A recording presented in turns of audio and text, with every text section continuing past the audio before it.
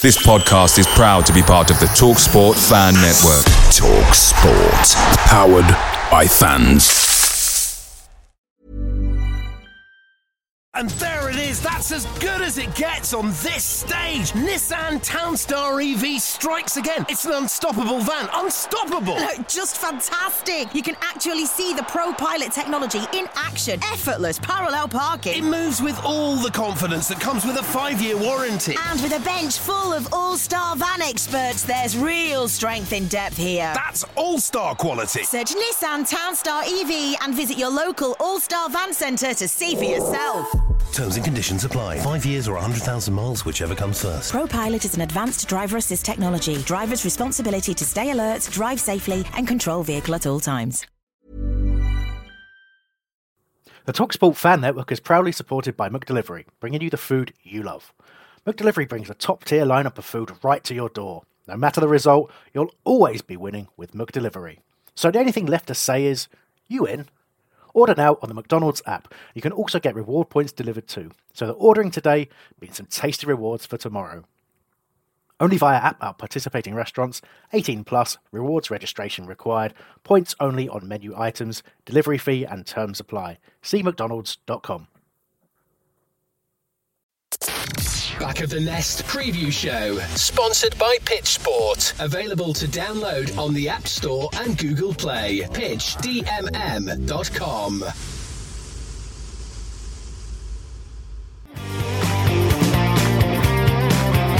Welcome one and all to the Back of the Nest preview podcast. I'm your host Terence Ford, and this week we look ahead to Sunday lunchtime's trip to the Hawthorns, where Roy Hodgson takes on his former club West Brom, with the main question being, will the result determine whether the former England manager and holder of the keys to Croydon keeps his job in SC25?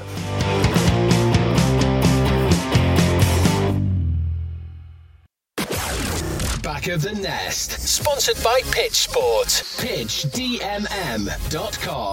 Yes, welcome everyone. Welcome. It's somber mood this week. Just pre-show, we've been chatting about what's good that's been happening this week with Palace, but not coming up with many answers.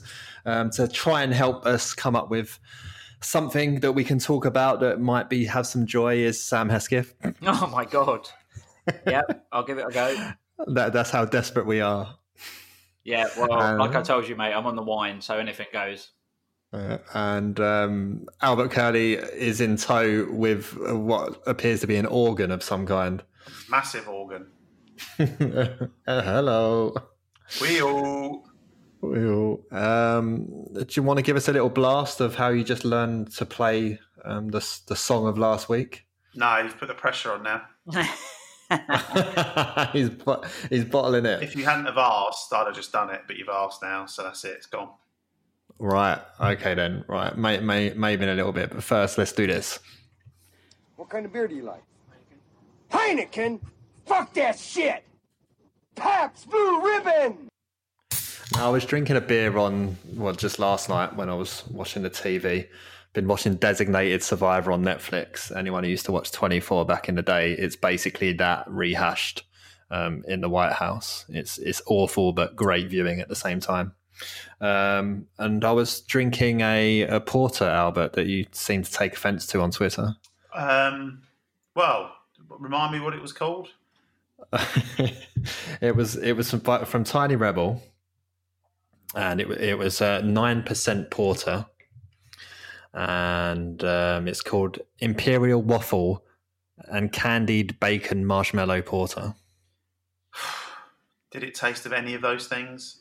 It did taste of all those things, actually. Well, great bit with bits of caramel and a sweety cut through. It was lovely. Has anybody done one called the Gale Porter?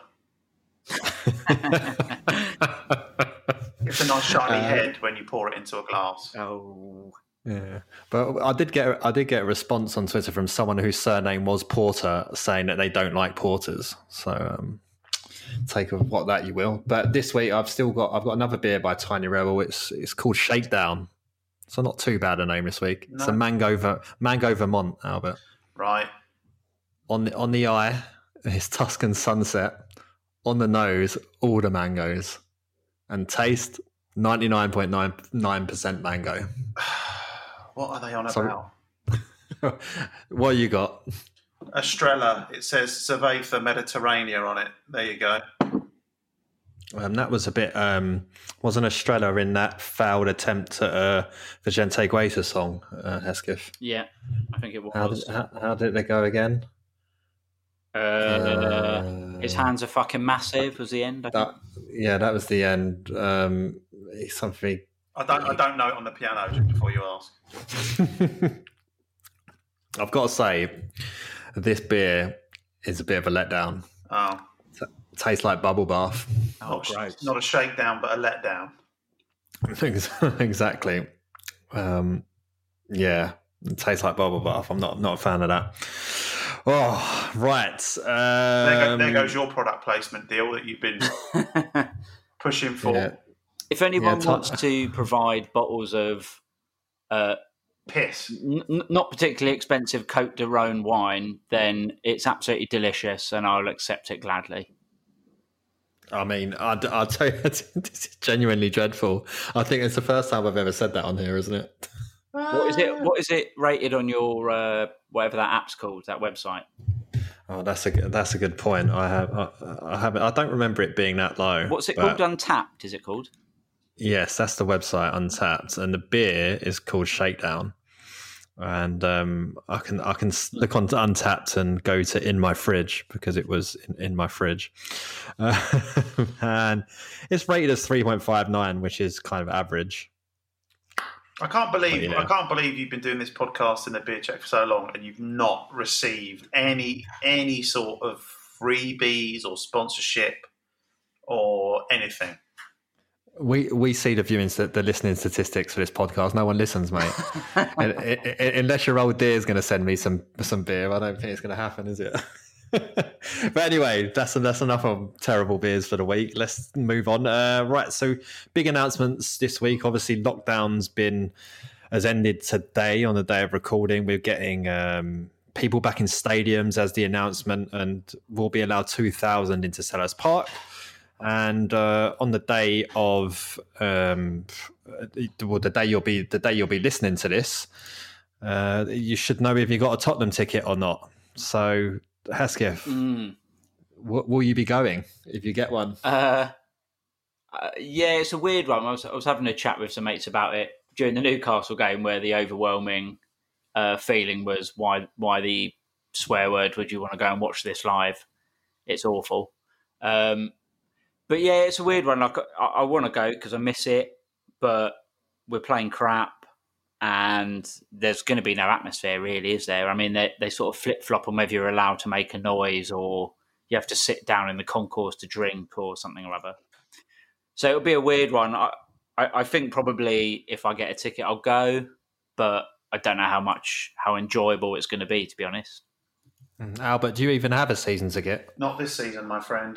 But I'm hoping. Did you find out what happened with last season's one? Yeah. Oh, I keep forgetting. It's only when I do this podcast that I get reminded that I didn't sort out whatever was meant to happen with my money from the last one. So thanks for the weekly reminder. I get a reminder of that, and I get a reminder of you like drinking awful drinks. That's pretty much what this podcast is for me. Well, usually I'm drinking great drinks. It's only an awful drink this week. I'll be honest. Whilst I'm not in the raffle, shall we say, to go myself, I hope that Hesketh doesn't get a ticket because I'll be watching it on TV, and because there'll be a few people there, I don't hear him fucking moaning in my house. I don't want him being picked up on any pitch side microphones of him whinging on. I can't guarantee anything. Sorry. Talking of things, debates that all this who can go, who can't go, whether people can travel from tier 3s to tier 2s and all of that. An interesting scenario came up in Merseyside. They've said the blanket ruling of seat allocation also raises interesting comparative problems for clubs amongst their peers and rivals. Take Merseyside, for example, where tier 2 status permits up to 2,000 fans in attendance at 2 stadiums 1 mile apart. The Liverpool ballots of season tickets in the local area yields 5,832 season ticket holders, Well, over at Goodison Park, their Everton counterparts have 25,647 season ticket holders in the local area who can apply for their respective clubs' ballots. An interesting snapshot to who holds the true influence in their city. You was up there recently. Does that surprise you, Albert, that there's, what was it, 3 times the amount of season ticket, or more than that, 5 times the amount of Everton season ticket holders as there is Liverpool ones? I've got to be honest, I'm stunned by that. I mean, I came across as many Blues as I did Reds, but only a few. The people that I asked, are you season ticket holder? It's definitely more Liverpool fans, but I guess that's just depending on who you bump into. But yeah, I was quite surprised by that. Yeah, I mean, it's Liverpool is obviously a far more international club, and you get people travelling there from all over, and obviously we all went to school here in London. We all had Liverpool supporting mates at school, especially with sort of our age when they were the end of their original glory years. Your age, thank you. Yeah, our age was. I mean, Hesketh was saying he's nearly 40. Well, he's 40 next year. So Just my age, it was United. United had become a thing by the time that I'm not going to use the word generation. I'm not a different generation to you guys. My age group, shall we say, Liverpool weren't as hot. So my glory hunter mates are United fans. There was a guy in my school I remember for 1 year, and I would imagine it was 1995, where he came to school wearing a Blackburn Rovers gym bag, because it was obviously the year they'd won the league. Obviously, it wasn't from Blackburn. No one's from Blackburn. But then sort of had to stick with him for the rest of the rest of the time I was at the school. Yeah, I've got one of them as well. I've got a rogue Blackburn fan. He grew up in Kingston, like 3 roads away from where I grew up. So, not having none of it. Well, there you go. But no, I mean, I went to school. There was loads of Arsenal fans as well, but there was a lot of Liverpool fans in there. So there you go. We've also drawn the FA Cup 3rd round draw. So often uninspiring has happened this week. And yes, again, another terrible draw. Hesketh, it's Wolves away. Yeah. Would you be going to that if you could get tickets? Probably not. But, I mean, you can guarantee in the build-up we're going to get a lot of tweets from Palace showing the goals from when we beat them 4-1 that time, and we scored 4 worldies. Yeah, that's not going to happen, is it? No, I mean, those highlights are probably the only good thing to come out of that draw, I reckon. Yeah, I think Carl, friend of the pod, said to me, we haven't laid a glove on them in the last 2 visits there, which is probably just about right. Albert, Roy doesn't really go for cups anyway, does he? Cup of tea, maybe, at the end of the day. But yeah, I hear he puts the milk in first, mate. As if he couldn't sink any lower. He's from that generation where he probably has a slice of lemon in his tea, isn't he? You say he puts the milk in first. I've heard he tries to put James McCarthy in the cup first. Yes, yeah. First name on the team sheet, even if he's cropped. We'll get more into his loyalty into players later. Before, maybe as a sort of dress rehearsal this weekend, I'm going to try and get into Croydon FC against Athletic Newham. Croydon are playing their games this season at the National Sports Centre in Crystal Palace Park. But only 300 are allowed in. Hesketh, do you think I'm going to get in? Because I could imagine quite a lot of people, it's their first season playing at the ground. So you get all the non-league ground hoppers will definitely want to be there. Yeah. And then it's really being pushed in the local area as well. So 300 sounds like it might sell out. Yeah. I don't know how they're going to police it at a ground like that either. Maybe just find a hill and stand on top of a hill and just look down and see, 90% of the ground anyway. Yeah, I wonder if they're going to rope certain parts of the park off, but I can't imagine they will for an event that's only holding 300 people. I think you will certainly be able to go to just the other side where the stand is not and watch it. But it'll be nice to have a seat, I guess. It's been bloody freezing recently, especially in all the open fields in Crystal Palace Park as well. It's very cold, but if I do get there, hopefully it'll be a rip-roaring 4-3. like Leipzig's game, the early Champions League game. Albert, Alexander Sørloth's got his first goal for Leipzig, which was a 92nd minute winner. Well, what can we say? It's another twist in the tale of the amazingly gripping story of Alexander Sørloth's footballing career. Was it his first goal? His first goal for the club? His first goal for Leipzig in something like 11 appearances or 12 appearances. But of course, the punchline is that it's come against a Turkish team in the Champions League. So basically, he can only score against Turkish teams. Was he in Turkey at the time? It was in Turkey as well. Yes. Yeah, he might. Yeah, I got confused. It was definitely in the right end. Well, it was against the team. Oh God, I've forgotten who they are. Can you remember who they are, Hesketh? No. Istanbul something or other. It's Istanbul, yeah, that's right. So they were like big rivals of Trabzonspor last season in terms of pushing for the title. But I think Adebayor was there when he left us. Pretty sure that's where he went, or he at least ended up there at some point. Did he have to Google them as well? Yeah. At least he didn't put Burnley when he signed for us. That was Benteke, wasn't it? Final point of this, we've got Boxing Day BBC One TV schedules come out, and Crystal Palace playing Villa away at Boxing Day. I think it's the second time in recent years, third time that we've played them in the gap between Christmas and New Year. Yep. Yeah, because we drew 0-0. I mean, Balassi hit the crossbar when he really should have scored. I think that was maybe 2014. 2013 was the Gal Boxing Day last minute winner. Mm-hmm. But Albert is sandwiched between the movies Brave and Grease. Is this pretty much describing us? We're gonna bravely go into the game, but then slip into the relegation zone after it. No, I think it's more you got to be fucking brave to even tune in for the Palace Villa game. They are not the one that I want. Yeah, very good. It's going to be a bit of, that's the perfect time for everyone to sleep off their turkey sandwiches. Most definitely. Definitely. I've got to say, when I saw the the BBC, whatever you call it, lineup, screen grabs going around, it was nice to see, a Palace game on there on Boxing Day. I know we can sit here and go, oh, it's probably going to be grim, and I know the neutral won't be like jumping off the sofa being like, yes, Palace Villa's on. But, we have to remind ourselves it is Boxing Day football.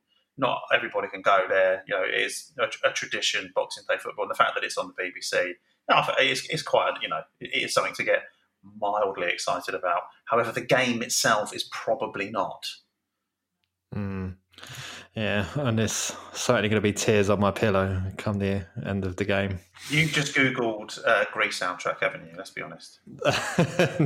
No, I know Grease a little bit more than I'd probably like to let on. Hang on, just do a bit of filling for me, will you? Grease songs. Hang on. I mean, hopelessly devoted to you is the obvious one, I'd imagine, because we are all hopelessly devoted to Palace. Yeah. You there yet? I'm just hoping that. There's so many here. Remember, old producer in the show, Billiam. His slogan used to be "No gaps." He is going to be tearing his hair out. No, it's fine. No, I'm just hoping that we don't bring on an obscure academy player that I've never heard of, and I say, "Who's that guy?" Oh, that's from Grease too. Shit. Yeah. Moving on. Your time's up. You lost out. So let's move on. Indeed. There's a song called "Score Tonight" on Grease too. I should have gone with that. Night. The mic's tipped over. He's lost everything, mate. I wish you could see me now. Hear me now. Right. So West Brom, we're going to the Hawthorns, and they are coming off the back of a 1-0 win against Sheffield United. That's 1 point from 10 games now. Sheffield United. We've got them coming up soon enough, haven't we?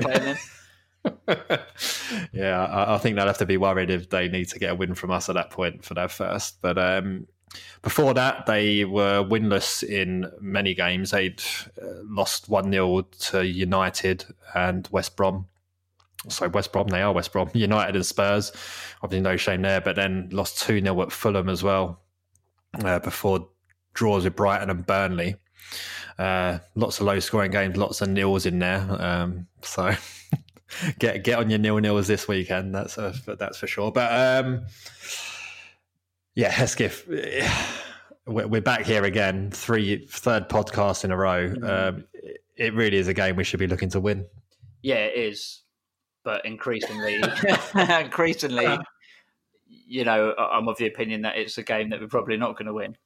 I think the last time we all spoke about it was sort of pre-Burnley, pre-Newcastle, where I sort of said I didn't think we were going to keep a clean sheet, and we found it difficult against Burnley at Selhurst after the season began again. And everything that we sort of were worried might happen sort of did in the last couple of games. And I haven't seen much of West Brom, but they looked, in the games I did see, whilst their defence was a bit dodgy, they looked actually all right going forward. And I think, you know, it's fine saying, they've got a bit of a naff defence, but, you know, we're not creating anything really of note. So it doesn't really matter, unfortunately, whether the team we're playing's got a shit defence or not. Yeah, well, they've only conceded 2 in their last 3, and they haven't played Man United and Spurs in that time. I would say it's more attack, and, you know, if the good old whoscored.com finishing scoring chances is one of their main weaknesses, along with avoiding offside, the Michy Batshuayi school of attacking there. Defending against through balls, defending against skillful players, Albert. Now, we should have Wilfried Zaha coming back, and if we're getting him and Eze both in the lineup, that could prove fruitful for us. Yeah, just don't know anymore. They're very weak at defending attacks down the wings. They're very weak at defending long shots. That'll be fine for them. Well, I mean, you know, Zaha should be back, and Lucas should be back as well. And can we see it? Can we see a change of shape coming? Is going to be one of my questions here. I'll go to you, Hesketh. As he's done and finished with 4-4-2, or is he going to continue to go with it after it's just clearly against the weaker teams, especially against teams that are going to sort of, in a way, match that 4-4-2 as well? It's just not working for us. No, it's not working for us. And I think also, you know, he tried to mix up the personnel a bit in the last game against Newcastle, and it was pretty baffling. You know, moving Cech into midfield when he's had a good season in defence, sort of maybe bar the Burnley game, and then dropping Gyro and playing Schlupp up front, who was all right in the first half, to be fair, but, you know, when you've got strikers on the bench... Schlupp front, I like to call that. Schlupp front, very good. Stealing a Hambo's jokes from the review show now. Outrageous. I would say don't listen. That's probably not. That's probably not an on-brand thing to Support say. Support the brand. So yeah, like, you know, he made some really baffling decisions in terms of who started the game against Newcastle. But yeah, like you say, sort of tactically speaking, it just didn't work again because we were just too slow again. You know, we saw it against Burnley, and we definitely saw it against Newcastle, where you have to move that ball quickly. And we've got the players who can do it and who can benefit from it. But too often you saw Burnley and Newcastle just setting up in their lines of 4. And we didn't know how to get through them, how to get round them. And the score in the end was sort of inevitable, really. So, like you say, for a team like us, when we don't really know what to do with the ball, we've got to set ourselves up where we're a lot more comfortable in being able to counter-attack. And yeah, 4-4-2 is just not happening. So I hope it would change, but you know, we've talked about how he's stubborn with players. You know, I'm wondering if he's going to be stubborn with the formation as well for the next few games. Yeah, I mean, who's Jesus, his name's gone from my head. Slaven Bilic is their manager, and he does seem to like to switch the formation up a bit depending on who he's playing. So, but it's largely looking like a 5 at the back.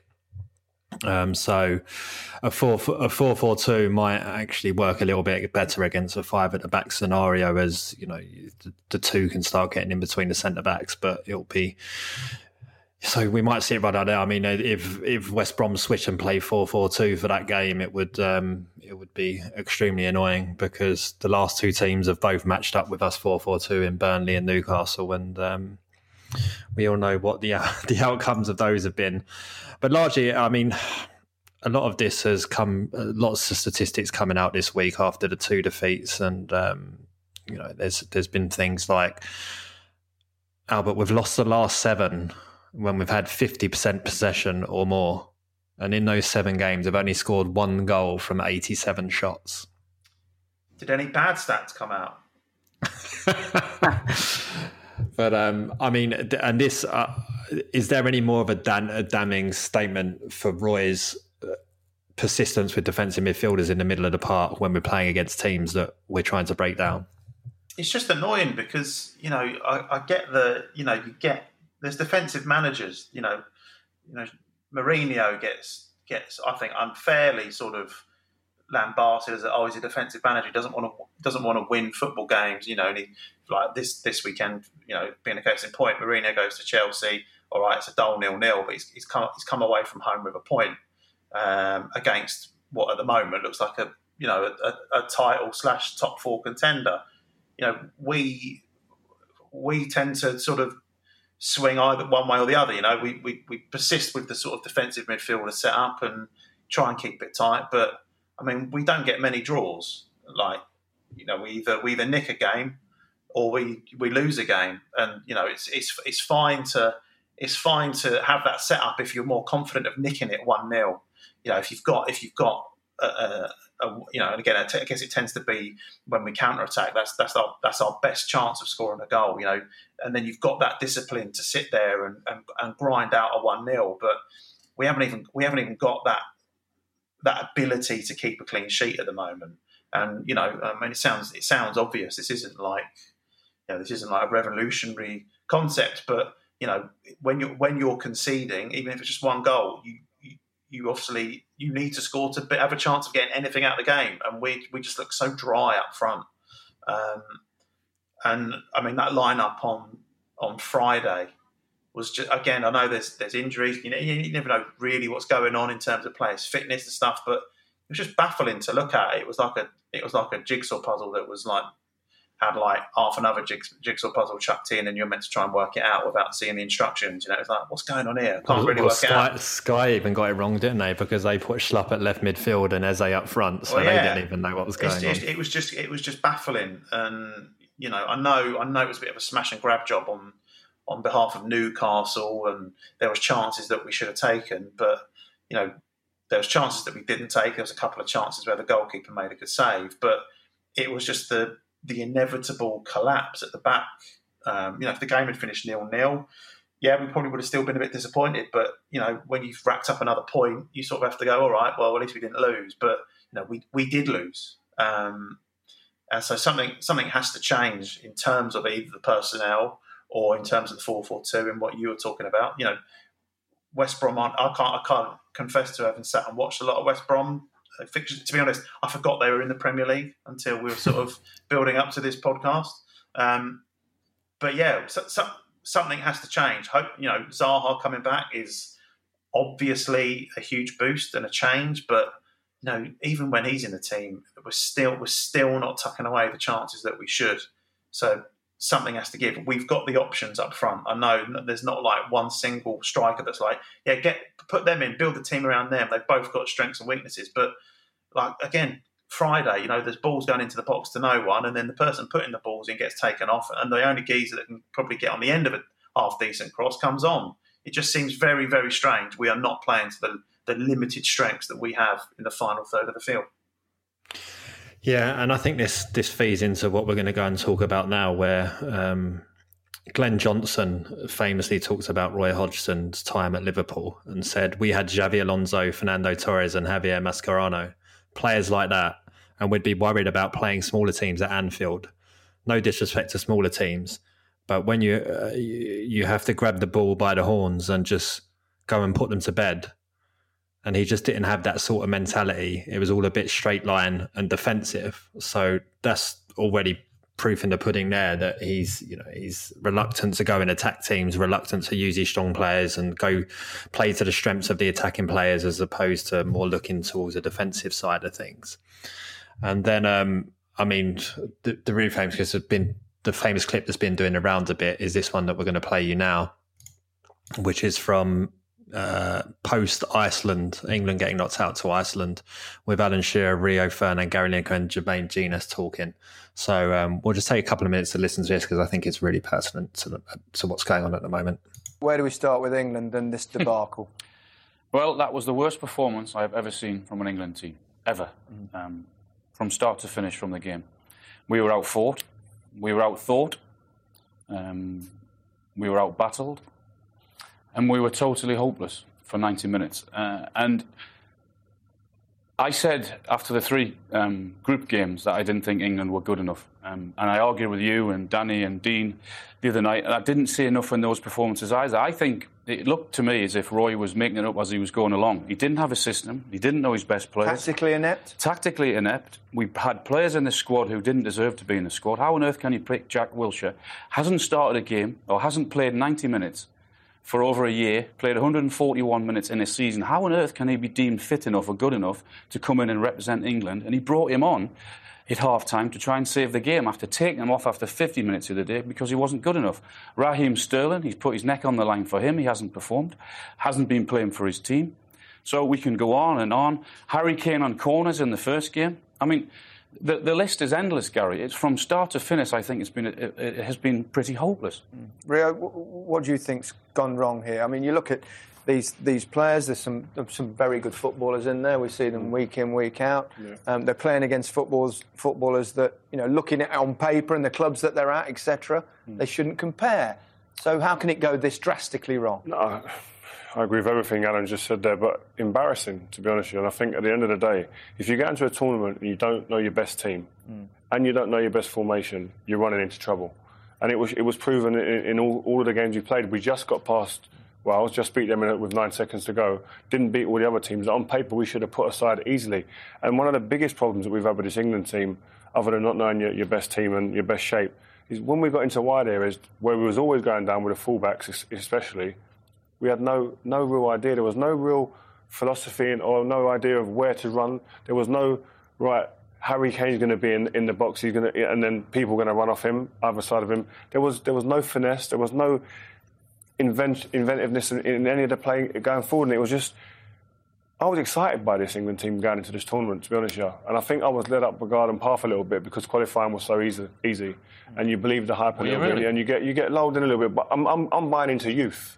That's what I was buying into. But I didn't expect us to win this tournament, and I didn't say we was ever going to have a chance to win it. But I thought we'd come out of this tournament because of the young players we've got, the vibrant work ethic, etc. that they've shown in games going by, as individuals, especially in their club form. I thought we'd have a chance of actually coming out of this tournament with a little bit of positivity. Absolutely gone. Bereft of ideas. Yeah, I've watched a lot of teams at this tournament with a mixed bag of talent, if you like, but most of them that have done well have been really well organised and have a game plan. England didn't seem to have that. Well, I've listened to obviously the lads and they've hit the nail on the head with every word that they've said tonight. And I think the one thing that stood out for me is that I don't think Roy knew what he was doing. I don't think he knew what was his best team at any time. I don't think he knew what was his best system at any time either. And I think his loyalty to players is what's cost him not only his job, but what's cost us a really horrible way of going out of a tournament. Back of the Nest, sponsored by Pitch Sport. Fun time videos, choose your matchday squad, post match ratings and much more. Available to download on the App Store and Google Play. PitchDMM.com. And there it is. That's as good as it gets on this stage. Nissan Townstar EV strikes again. It's an unstoppable van. Unstoppable. Look, just fantastic. You can actually see the ProPilot technology in action. Effortless parallel parking. It moves with all the confidence that comes with a 5-year warranty. And with a bench full of all-star van experts, there's real strength in depth here. That's all-star quality. Search Nissan Townstar EV and visit your local all-star van centre to see for yourself. Terms and conditions apply. 5 years or 100,000 miles, whichever comes first. ProPilot is an advanced driver assist technology. Driver's responsibility to stay alert, drive safely, and control vehicle at all times. Away days are great, but there's nothing quite like playing at home. The same goes for McDonald's. Maximise your home ground advantage with McDelivery. You in? Order now on the McDonald's app. At participating restaurants, 18 plus, serving times, delivery fee and terms apply. See mcdonalds.com. So, a lot to dissect there. Hesketh, we'll start with, I mean, tactically inept is what Gary Lineker sort of blurts over Alan Shearer at the start there. And I think with Roy, Gary Lineker also talks about teams being well set up. And I don't think the question here is when we're playing against the top teams, largely, give or take a visit to Stamford Bridge since Roy's been in charge. Yeah.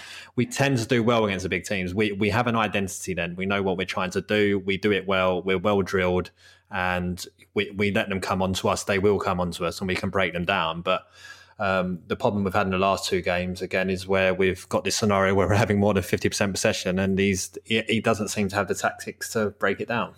Yeah, I think that is a problem.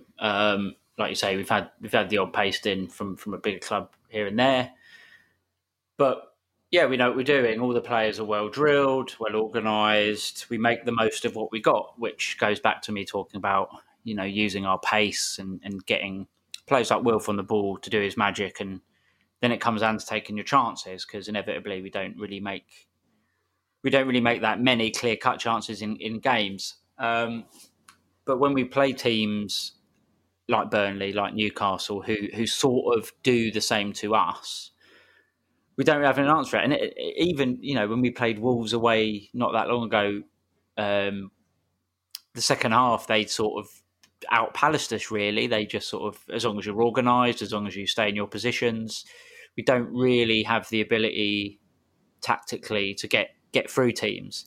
And, I don't want this to be a hatchet job on Roy, because I think overall he's done a lot of good stuff with us. And obviously when he came in, we were in dire straits. But I think it's to the point now where a lot of people are saying, me included, that I think that there's a lot more in this squad of players than we're seeing. We're not playing well in games we've won. Let's take Leeds out of it. In games we've won, it hasn't been overly convincing either. So, yeah, I think tactically, whether he needs a plan B or he needs to change a formation before the game, rather than just being rigid all the time, I don't know. But I do agree that he sort of has one formation, one idea, and that's that. Yeah, and there's a lot of talk there about not knowing his best team and not knowing his best formation, and I think a lot of that is going through, like, he's sticking with 4-4-2, but I think if you look at our squad, I think 4-2-3-1 is pretty much the formation that jumps off the page when you look at the players we have, or something that fits in and around that, and which would allow us to get Eze into the middle somehow. But there's Rio Ferdinand barked out, it was embarrassing. Which I think I tweeted immediately after the game against Newcastle when we conceded the late goals. But there's the famous thing from that tournament, Albert, Harry Kane on corners. You look back to the Leeds game, Eze scores from a direct free kick, gets an assist from a corner, and since then, other players have been taking the corners and the free kicks. It makes no sense.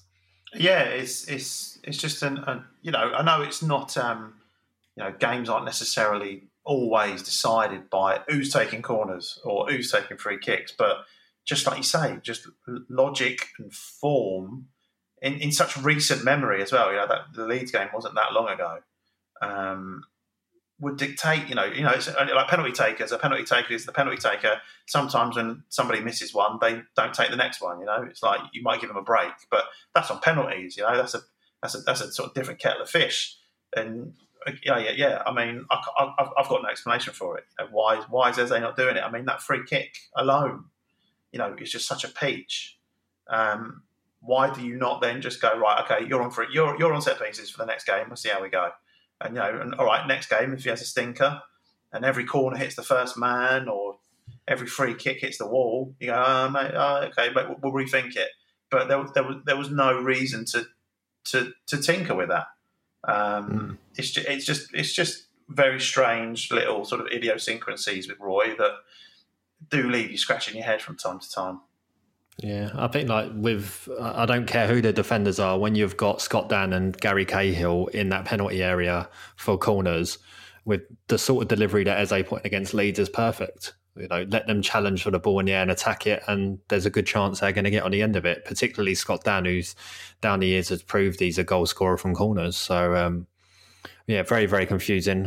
What also came out from there was getting to wide areas, no philosophy and no inventiveness, bereft of ideas.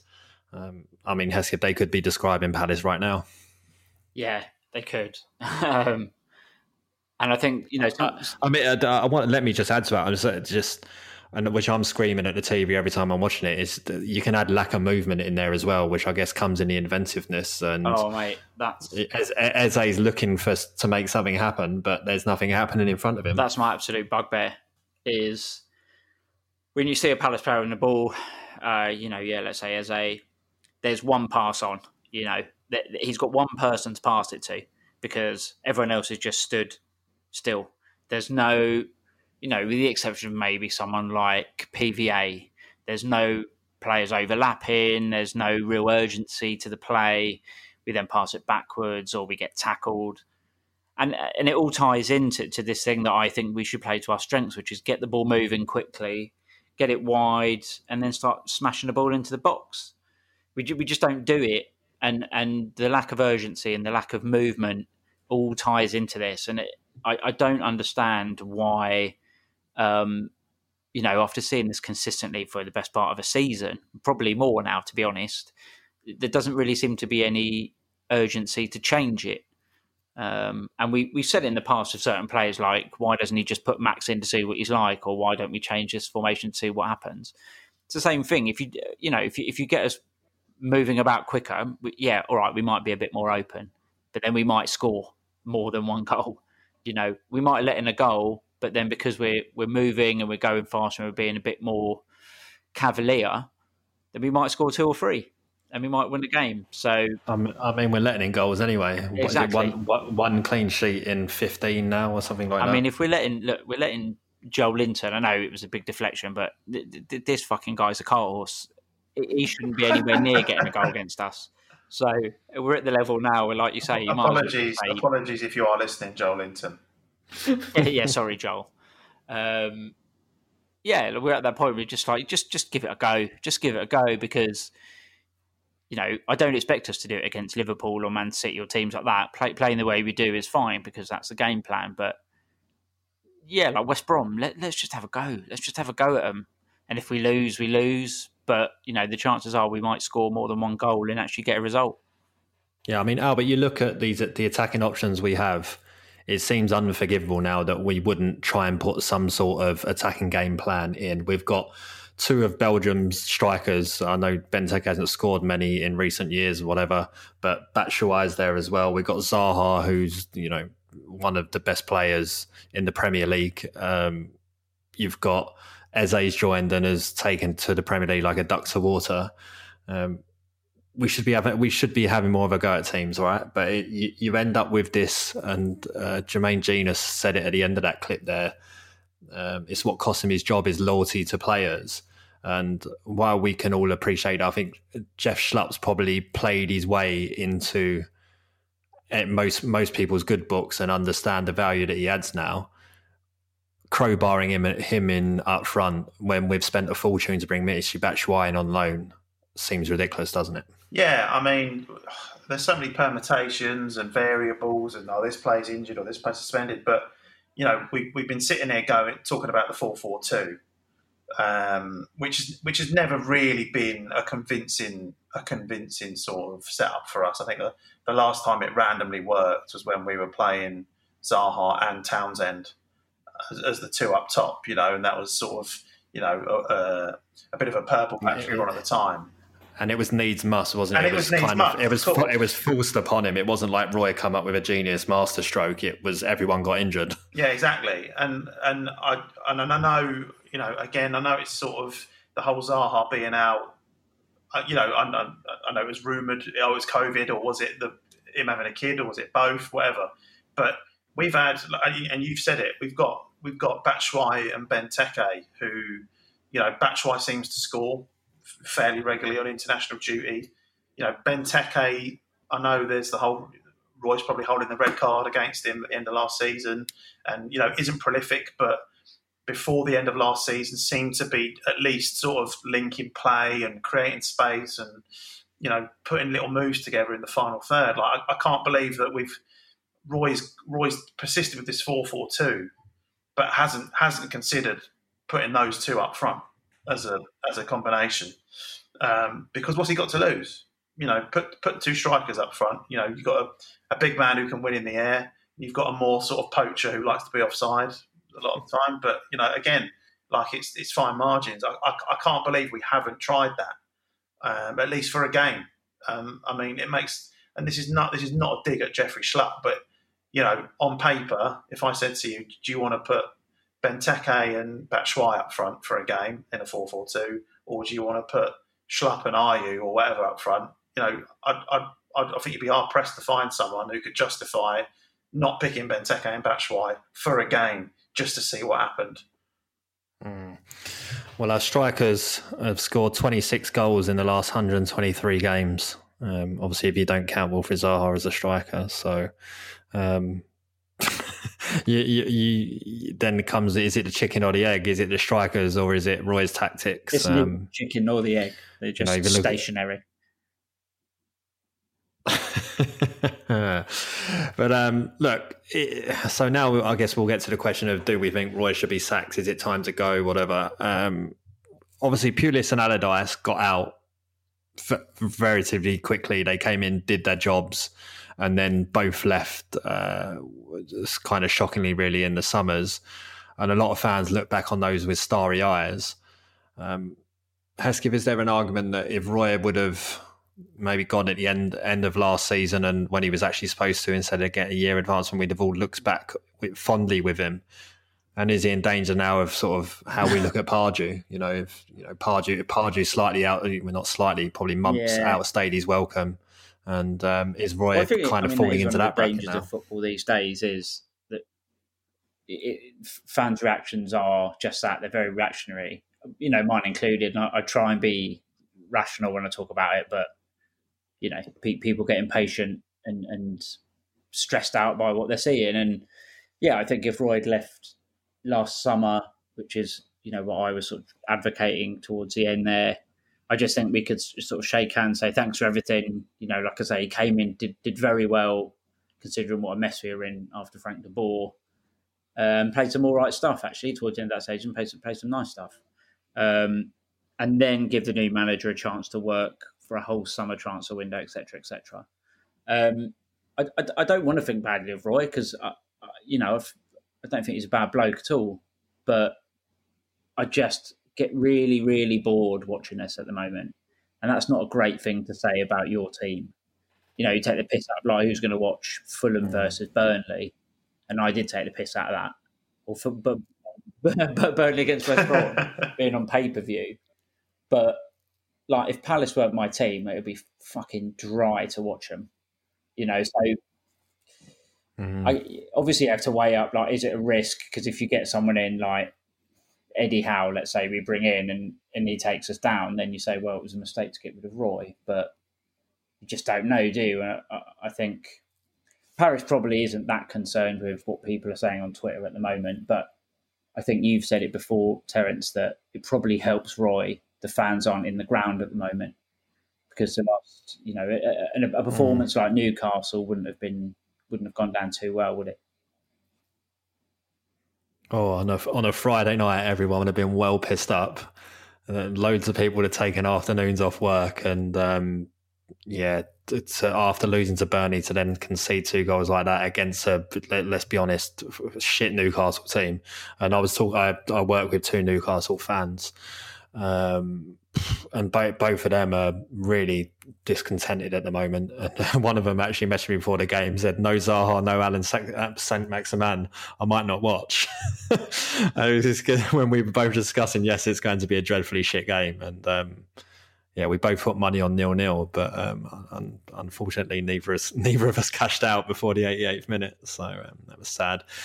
Albert, if he does lose to West Brom, though, there's gonna be a lot of talk about the sack race. He's probably going to be right up there with Chris Wilder, probably of your job's in immediate turmoil if we lose to West Brom. Yeah, that's probably a fair assumption. Although I would say probably Chris Wilder's still probably sat on a big old pot of sort of good feeling, and he's almost built up some credit to go through a bit of a rough patch, and they've only been in the league last season, and I don't know if they would be so keen to pull the trigger. I mean, if we lose against West Brom, again, I'm like Hesketh. I've not got a Royale placard like pre-drawn, ready to start waving round or anything like that. But you look at the run again. We all sat here and went, "Oh, Burnley, Newcastle, West Brom. There's points there," and so far we're pointless in that run. And the best we're going to get out of it is 3, and even that's not a sure thing. And you look at that. If we let's say, heaven forbid, we lose against West Brom, the fixtures start coming thick and fast against teams where you start going, well, yeah, we'll probably write that one off as well. Write that one off, and we're looking in the fixtures for the next.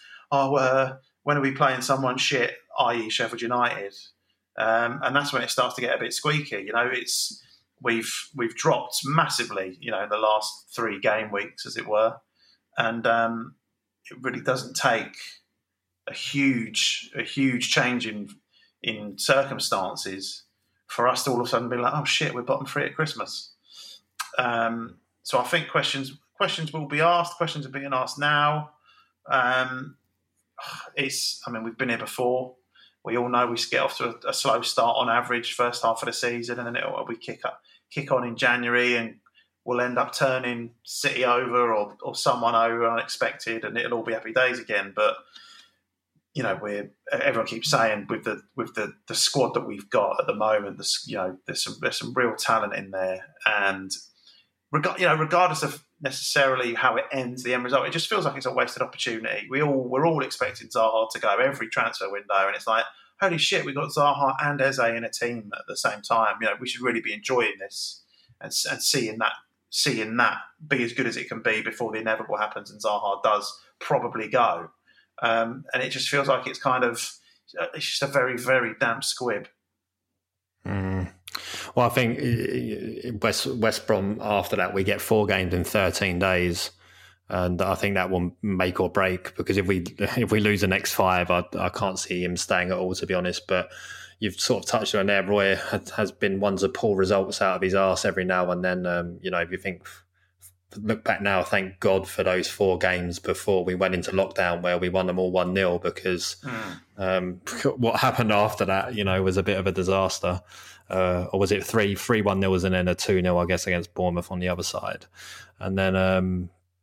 how good did we look against Bournemouth? I know Bournemouth was shit, but how good did we look against Bournemouth? Biggest false dawn ever, wasn't it? Mate, unbelievable. Yeah, it just turned out they were really shit. But look, I mean, Roy's got to find something. 4 wins and 18, 1 clean sheet in that time, 30 points from the last 38 games, which is obviously relegation form. So something's got to change. Something's got to give. And I think, West Brom, and maybe you can give them an off game against Tottenham, but arguably Tottenham will come out and play against us, so we'll suit our counter-attacking style. But then saying that, they want to counter-attack as well, so who knows? Tottenham might just sit in and allow Son and Kane to tear us apart when they can get in behind us. But I don't know. Look, let's finish this with what's your formation, Hesketh? If you were picking a team, for West Brom, I was going to say my formation is me and Vanessa. I'm not watching the game. Easy. Yeah, I mean, assuming everyone's fit and back, I definitely wouldn't play a 4-4-2. I'd play. You know what? He's never going to do it, but the idea of having someone like Eze just sort of floating about, causing carnage sounds great to me. On the pitch. Obviously, just checking. Do it, but I'd play the formation that we're all used to, that we know we can work with, and it's not 4-4-2. For me, I mean, if I was picking a team, I'll answer my own question. I'd go with Guaita, Klein. I mean, Van Arnold or Mitchell is. I mean, Van Arnold's been coming in for a lot of stick. A lot of that was discussed on the review show, so we won't go into that. But I'll probably still just slightly edged for PVA over Mitchell against a team like West Brom, because we want him to get forward. At the back of what's available, I'd go to Cheku and Gary Cahill. I'd then play Gyro and probably MacArthur, and then play the front four of having Zaha on one flank. I'd have Schlupp on the other, and then Eze in behind the striker, and that striker would then be. It would either be Benteke or Batshuayi. They've got a couple of massive centre backs. We probably want to play on the floor through them, so I'd probably say Batshuayi for this game. But I don't think anyone's picking a 4-4-2, are they? So predictions, Albert. Tell us what the score's going to be. I think you put me on mute. That's a stitch up. So you saying a 4-2? Are you saying a 4-2-3-1? Yeah. Yeah, me too. What's the score going to be? Christ. I'm sorry, it's going to be 1-1. Yeah, I mean, I'm saying 0-0. That's all right. That's all right. Hesketh's going to go. I am indeed 1-0 to West Brom. Boing boing. Baggies, boing, indeed. Right, well, I think that's pretty much it then. Try to be as not ultimately negative, but I think it's it's a tough time to support Palace at the moment. It feels ridiculous, we've got 13 points. We're quite a significant way above the drop zone at the moment, but just feels like we're slipping in the wrong direction at the moment. But hopefully we can turn it all around against West Brom, pick up a well-needed win, and go into the Spurs game with a bit more buoyancy amongst us. Review show will be, I assume it will be done on the Sunday after the game, directly after the game, because kickoff's at 12. There will be a watch-along, I'm sure. I mean, they've been very amusing, the watch-alongs. Turn the crappy commentators off the TV, tune into YouTube, pause the video a bit, get it in time with your TV, and then you're sorted. It's listen to Hambo and DR just put the worlds to rights. You might even catch DR clipping his toenails. That happened. That'll be a video that comes out later this year. And we'll be back next week. Normal times, Thursdays in your ears, to preview the Tottenham game. So all that's left to say is thank you to Albert and Hesketh for joining. Albert, play us out. Oh, thank you. Yeah. I've unplugged it. I reckon he's lying. He just bowled it again. Anyway, I'm having to hold the microphone because it fell off the bracket, so I'm sat here looking like a right crooner.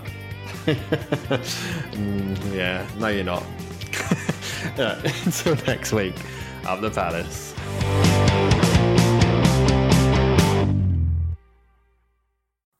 It's the 90th minute. All your mates around.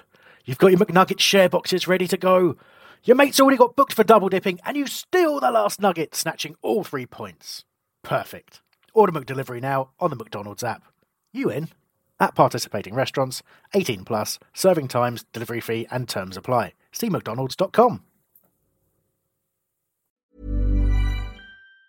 And there it is, that's as good as it gets on this stage. Nissan Townstar EV strikes again. It's an unstoppable van, unstoppable. Just fantastic. You can actually see the ProPilot technology in action. Effortless parallel parking. It moves with all the confidence that comes with a 5-year warranty. And with a bench full of all-star van experts, there's real strength in depth here. That's all-star quality. Search Nissan Townstar EV and visit your local all-star van centre to see for yourself. Terms and conditions apply. 5 years or 100,000 miles, whichever comes first. ProPilot is an advanced driver assist technology. Driver's responsibility to stay alert, drive safely, and control vehicle at all times. This podcast is proud to be part of the TalkSport Fan Network. TalkSport. Powered by fans.